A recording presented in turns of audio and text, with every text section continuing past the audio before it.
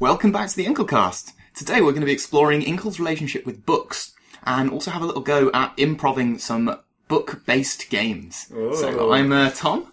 I'm John. I'm Joe.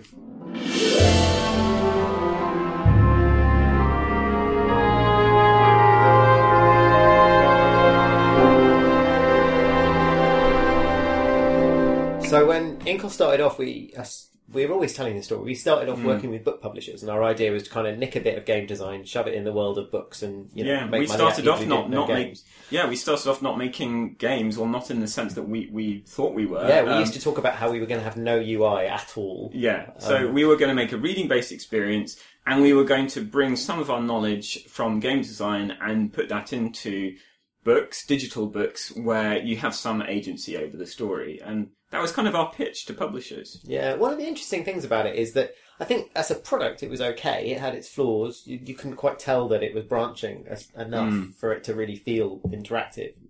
It needed a Clementine will remember that sticker to appear. Victor Frankenstein will remember that. Or the monster, rather. But the other problem was the marketing. Like, book people feel quite under attack and they don't want games. And game people go, oh, I don't like books. So I think it kind of, in some ways it puts us in an unusual position that we can't really pretend that we have no interest in books. We definitely had books there in our DNA somewhere, and they will be, whatever we do. Next, we can't pretend to be totally kind of, oh, we just do comics, man. Yeah. So we've got to be honest about it. Yeah.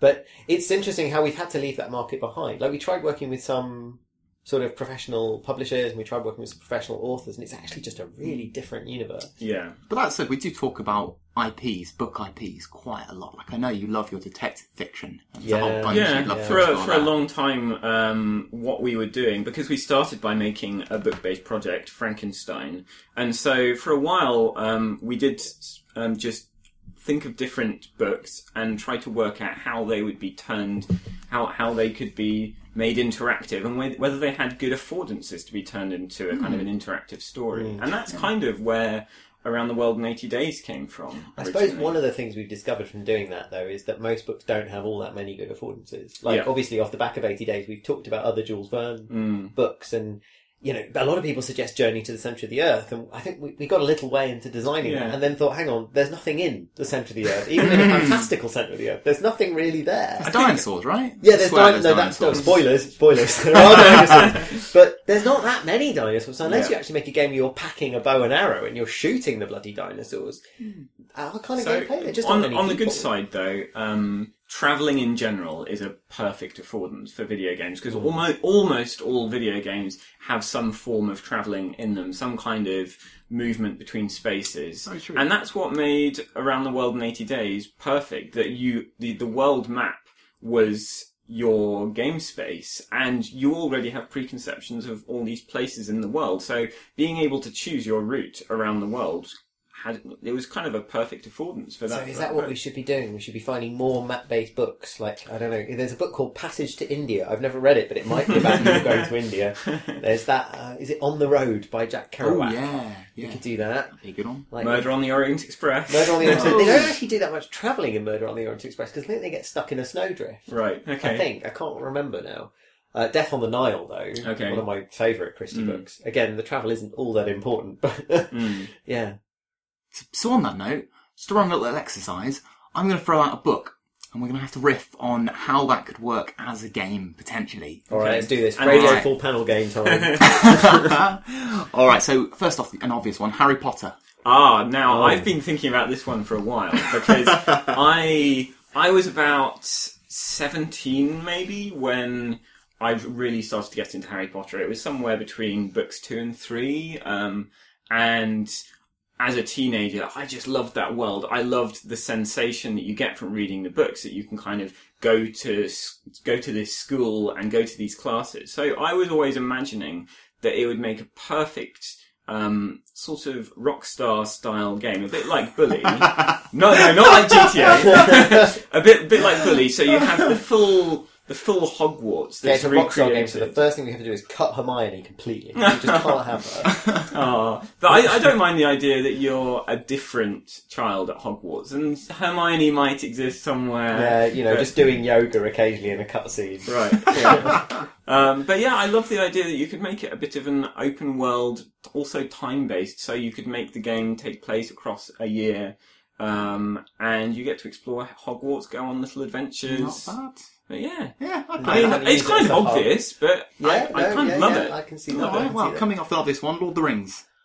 Oh, now Oh, Lord of the journey Rings. based. Yeah, journey There you go. based. It's just a map-based, sorcery game, absolutely. isn't it? It's a sorcery game with slightly weirder magic, I suppose. Yeah. One of the things about Lord of the Rings, though, it does split into different characters, and they're in different places doing different things. That's So it'd be true. quite nice to make a sorcery game, sorcery style game, where you flip from this group over here to that group over there, and then what you do with the Ents in the I've forest always- can yeah. interact with what you do in Minas Tirith. I've always loved the idea of a sorcery style game where you have kind of control over multiple counters, and you can move them across the board and possibly make strategic decisions about how you move them.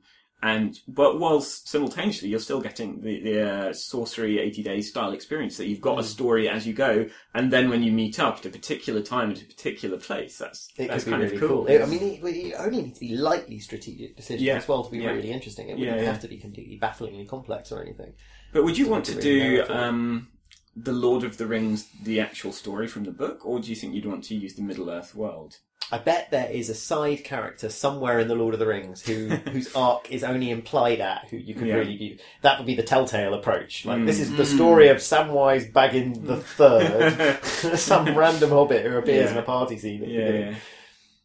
Yeah. All right. Okay. I've got one that's come up a few times. Moby Dick. Oh, yeah, I've Okay. been thinking No, about I don't know this. anything about Moby Dick. Yeah, How no, do you know okay. about Moby Who Dick? knows about Moby Dick? Oh, What this is happens? me. I'm reading it at the moment. It's on the side. Oh, good man. Cool. I would love to do a proper roguelike game where you have to go around hunting whales, but make it proper grim, like Sun the Sea, but without any of that sort of funny charm it's got. Just depressing. So you'd have to hunt a whale for 2 or 3 days, stick a harpoon in it, chase it. You'd lose men, they get thrown off the side, and then you bring it up alongside your ship and you have to carve it up for 3 days, men are getting eaten by sharks. Proper depressing. This is Tom, or the avant-garde arm of the Yeah, nobody would play it. So do you play as Captain Ishmael? Is it Ishmael? He's Yeah, I don't completely think mad? he's no, he might be. I haven't got that far Oh, yet. sorry, Don't I'm spoil spoilers. it. Yeah. Yeah, I think you'd have to play as the captain of the ship, really, because you've got to be in control of where the ship moves. Right, and the kind of all the resource management. Yeah, So I what think it'd definitely would be a the map game screen look sort of like, thing. though? It surely it would Grey. look... Yeah, it would look the same all the time, right? I think it'd Or- just be a big open sea with your ship in the middle, and occasionally somebody would just sort of shout "land hoy," and if you don't plan your route properly, then you're just stuck in the ocean with nothing, and everybody dies grinding horribly. to a slow death. Yeah, but I mean that's what Yeah. Sun the Sea does as well. You just make it a lot more depressing. I tell you, I'd quite like to do something with the rhyme of the Ancient Mariner. Okay. We once worked on that for a poetry app with Penguin, and I always thought there's a lot of really cool stuff in that. Okay, I can't I remember never much of it got now. very far reading it. Isn't that the one that's multiple, like 7 parts or something? 7, so yeah, it was... Well, we split it up into 7 it's parts. a very long poem anyway, yeah. Yeah. And it's got some really crazy stuff in the middle of it. Okay, cool. But, yeah, no, that was always good. On the subject of boats and seas and hunting. Oh, I think it's a good setting. Yeah. Alright, I've got another one. Jeeves and Wooster. I don't know. Oh, right, okay, so 20s, 30s novels, you have Bertie Wooster, who's this bachelor who's constantly accidentally getting engaged to people, and he's too decent, or he's not really allowed to break off the engagement, but he doesn't want to marry them because they're all awful. He's always been made to do silly things by his aunt, so it's a farce about sort of stealing this thing from Uncle Crab and whatever. and in the end, his butler comes in, his butler Jeeves, shimmers in and sorts everything out by using some clever device. And it's very funny, the language in them, it's beautiful. But in a game like that, do you play as the hapless victim of all these circumstances, or do you play as Jeeves, who only really does one thing in every book, but solves it? It's a bit Right. like a detective story. So I but get the not impression quite. you've thought about this before. So what would you do, John? You have to play as Bertie Wooster because it's the most fun. Because all the meat of the book is him having terrible conversations with these women he's engaged to, who he can't be rude to, and trying to get into escapades and seeing everything go wrong. It's the broader question of how do you make a farce in a game? Like, who are you? Are you controlling the farce, or are you in the farce? But it'd be great if you could do it. Yeah, that's actually a really good question. I don't have an answer. No, fair enough. okay. I'd love to do that. I'd love to do that. Okay, how about Ocean's 11? I know that's not a book, but It's a Okay. good one though. it's The classic it's con a nice game one. problem. Con game. Yeah. Yeah. Because you can see that would make a really good. It would just make for really good mechanics. Wouldn't Yeah, it? it's just really appealing to play that, just to be the clever one that sets off this, like, that orchestrates this plot. Maybe you could do it as a kind of like a set the things up and then they fall over game, like like Fantastic Contraption or something. So you put the pieces in place at the beginning and you dictate the plan, and then you stand back and it runs its physics, Oh, that's and it interesting. just does what happens. So the guy's running down a corridor, but then he slightly misses the moment where the hacker opens the lift door and he smashes into it and That's bounces, and then you brilliant. reset and go again. That's pretty cool. Like that That's Honda really advert cool. where the ball bearing goes around Yeah. the tubes. The only problem know with how you that do is that it makes me think. Well, it doesn't look like an Inkle game to me because No. it looks like a kind of top-down 2D kind of grid. Yeah, that's what I think, like a puzzle game almost. Yeah. Rube It Goldberg is machine. essentially a Yeah, puzzle yeah. game. Yeah, exactly. Yeah, I'd play that, though. No, it Yeah, just sounds like though. fun. Oh, okay, But you have to do better than top down. Top down is the last resort of the programmer. Yeah, yeah. It works, though. It's true. You can't see everything that's going on. Alright, so this one's already been done, but Hitchhiker's Guide. Because there's a billion directions you could go with this, and I don't know if any of them are good. Yeah. So there was the original Hitchhiker's Guide text game in the 80s, which I think was like the first computer game I played, or anyway, the first one I got really into. And they made a version for the BBC website about 20 years after to celebrate an anniversary. And then the company that did that got in touch with me at one point. I met some of them at a text game meetup, and they got in touch with me and said, "Oh, we want to hire you for a project." And I got all excited. This is why I left teaching. I got all excited. And I started, they said, "We've got a new project, we can't tell you what it is, but it's with the BBC Radio 4. So I thought, it'll be a sequel to the Hitchhiker's game. So I started writing one. And then they disappeared. I quit my job because I thought, this is it, I'm off. And I started writing this game, and I wrote, and didn't hear anything from them. I wrote them an email about 2 months later saying, "Hey, I've started making a sequel to the Hitchhiker's in case that's what it is, and I've attached it." And I got a cease and desist letter. You never told me this before. Did I not? that's No. tragic. They were like, do not contact, delete all things from your source code, because it was just at the time that the film had been made, and so they'd clearly been being clobbered by Hollywood lawyers for making the BBC version. that's So here was tragic. me, and That's it tragic. turned out eventually that they'd been in discussions to make a game based on The Archers. Which, if you're not in Britain, that's a Radio 4 farming soap. And I It's the I original soap, in fact. basically quit my job in order to write for The Oh, Archers, dear. and I didn't even get the gig. So frankly, it's dear. amazing that I haven't starved to death.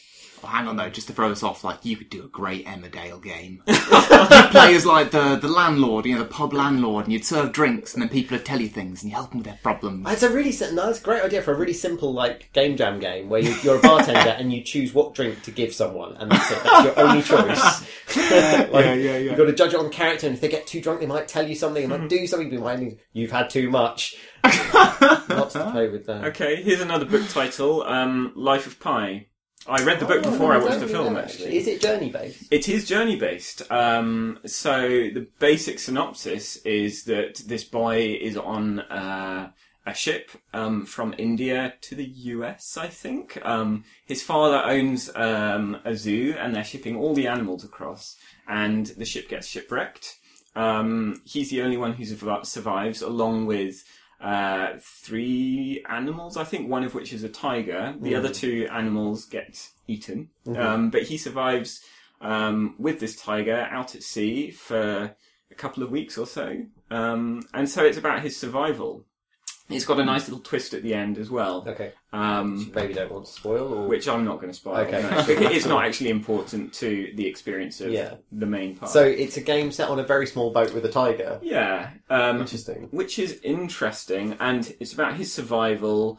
He comes across various kind of slightly magical but sort of almost believable things out at sea. As one thing I love about books is that they can turn very minor things into really extended sort of bravura pieces, like partly by really going into the psychology of the moment, but just somehow that's something you can do in a book. You can make Yeah. something really little and you can really investigate it Yeah. properly. And games are very bad at that because the player's always got to be doing something, and if there's nothing for them to do, then the player Well, goes, I "Oh, think, don't know what I to think do." in the Life of Pi, and I genuinely haven't thought of this one before. I just sure. thought of it as a possibility to talk about just now. But you can imagine that it could do the video game survival thing of, and the 80 days thing of having time pass and have you survive while you're out at sea, and you have to conserve your food, work out how to appease the tiger so that he doesn't want to eat you. So how are you going to find enough food to feed him, or how are you going to tame him, or whatever? And then the game could also have an arc in that you could go to a couple of different places, like islands or something, and see what you do there. Do you lose the tiger? Does he become your friend? Whatever. I guess it edges against that classic game design problem of the very harsh fail state. Right, yeah. Yeah, no, that's fair enough. It's pretty unavoidable. Yeah. On that note, though, I played this brilliant Flash game called Cannibalism, the game of deliciously hard choices. Oh, God. And it's you and another guy in a boat, and time is going forward, and you've got this hunger bar, and you have to discern that there's a button that says resort to cannibalism, and you have to wait just the right amount of time that the other guy is weak enough that you can kill him and eat him. But if you wait too long, he'll kill and eat you. It's not a very interesting game, but goddamn is it funny. That reminds me a bit of my favourite pure game design game, which is Bill Bob. Which appears in 80 Days as Herg and Jurgen. 2 rules. Each player takes it in turn to say Bill or to say Hergen, and the first person to say Bob or Jurgen wins. So it's a pure game. There's absolutely no skill at all. It's entirely competition distilled down. And you play it with some people and they just say, Bob, I don't get it. And those people are not interesting. And then you play it with other people and you get this game where everybody says, well, can I risk saying Bill one more time? Or is he going to Bob this time? And it can go on, and it's very tense and exciting, but it's entirely fabricated. It's a really good example of how players... So apparently I'm a really boring person. I'm so sorry, I think it's a stupid game. I think I agree. I've got one more book example. Oh, yeah? Tintin. Ooh, good Tintin. one. How to do Tintin. Like the visual style, I think you have to keep it as close to the book as possible. I would love to keep the visual style from the books. My only concern is just... do I only find that exciting because I'm nostalgic Because about you grew up books? with Tintin. What does Tintin do? I'm actually really struggling. He does detective. I've read a lot of them, but what does he actually do? In the moment to moment, he's kind of already knows where he's going, and then it's just stuff that happens. He sneaks into places a lot. He occasionally punches people. He does, yeah. He gets captured a lot, I think. And does. his dog does stuff. Like, do you Yeah. play as the dog, or do you play as Tintin? No. He He goes on adventures. He does a lot of travelling. Yeah, he does, definitely. I can't help but feel he's a bit bumbling. Like, it's never portrayed that way, but stuff kind of just happens to him. Like, he'll walk in somewhere, and then Captain Hagrid will just appear, because why not? And then somebody will say, oh, there's a thing over there, and so he'll just appear there and find something. And he's definitely got that Harry Potter sort of slightly blank protagonist thing. Yeah, no offense to any Harry Potter super fans out there, but like, Tintin is who you are supposed to be Tintin as the reader, and that's it really. Yeah. Like, here's a harder one: Heart of Darkness. If you've read that, I don't know that one. Conrad book. now, did Spec Ops: The Line cover it for you? All right, for me, they've totally nailed it already, but they Okay. don't do it literally. They don't do the journey up the river, and I think there's an interesting game. So about does that. much happen if you journey up the Amazon River? Could you do you stop off along the way? Do you meet kind of people who live there? Is it wrestle crocodiles? Like, I can imagine it being an 8-day journey in 80 days. What's it about? Sorry, yes. So it's a bit of a concept story that really isn't about the river, and it's really about racism and colonialism. But it's about this sea captain who's told to go and relieve this guy. I can't remember if he's sent to relieve him or not, or just to make contact with this guy who's right in the heart of the Amazon jungle, and he travels up on this steamboat. And the closer he gets, he sort of stops off and he meets all these people that run these ivory trade sort of settlements, these camps. And they sort of paint the picture of Conrad, who's this elusive man at the heart of the river, and all of the incredible but terrifying things he's done and how he's become one with the natives and the jungle. And suddenly Apocalypse Now doesn't seem like such a great movie, does it? Oh, I still think Apocalypse Now is wonderful. But it's the same. It's the same movie. Or the same book. Yeah. But I don't know how just travelling up the river is totally missing the point. Like, it isn't about travelling up the river. It's about racism and colonialism. And it's also, it's a picture of this one guy, isn't it? That it's sort of built up through his, like, looking at his footprints and what he's done and the ramifications of what he's done. Which isn't very active again. It gets into that problem of what's the player actually doing. I wonder if there is a game like a sort of detective, well, sort of like Her Story in a way, where you're building up a picture of this character, and that's what you do. And you are kind of in awe of her in some weird way by the end. Like, you're in awe of what, like, has happened, not to give anything away, but it is impressive. And you really want to find out more. It's very compulsive the more you dig deeper. And I guess Her Story was the first game I've played where, like, it's totally driven by what I think is worth thinking about. So a game where the pure detective game, you meet someone, they tell you something, and that gives you a question that you ask other people. And the game, the mechanic, is me deciding which questions I think are worth asking this person. So maybe I land at my Amazonian really stop and I say, I've got 3 question beats. How am I going to spend them? And that's essentially my result. It's interesting because Jonathan Blow talks a lot about discovery in The Witness and how it's all about things clicking in your own mind, and her story is like an even more pure version of that because it doesn't confirm anything. It's all about your own journey of discovery of like. And what I love about that particularly is that the discoveries you're making actually get quite subtle in that they get sort of, well, I think maybe this person and that person did this, but I'm not quite sure about that bit, but I get the rough shape of it. And so you end up with a very fuzzy theory, whereas playing something like The Witness, you really do have to have an absolutely concrete theory at the end of each section. Yeah. Like, there isn't any room for fuzziness. And in some ways, that's almost like if The Witness is making a political statement, it's quite a fascist statement. It's like, boom, this is how things are. There is right and there is wrong. Whereas her story is very much kind of postmodernist. It's very kind of, we'll never really know the truth.